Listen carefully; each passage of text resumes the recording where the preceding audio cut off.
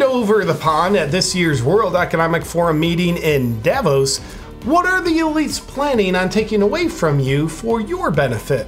Answer: coffee. Take a look. Basically, the coffee that we all drink emits between 15 and 20 tons of CO2 per ton of coffee. So we should all know that this is every time we drink coffee, we are basically putting CO2 into the atmosphere.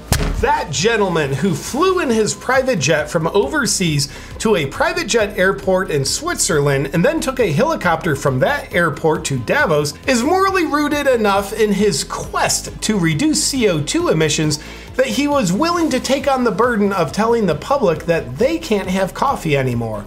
And I am grateful for his service to humanity.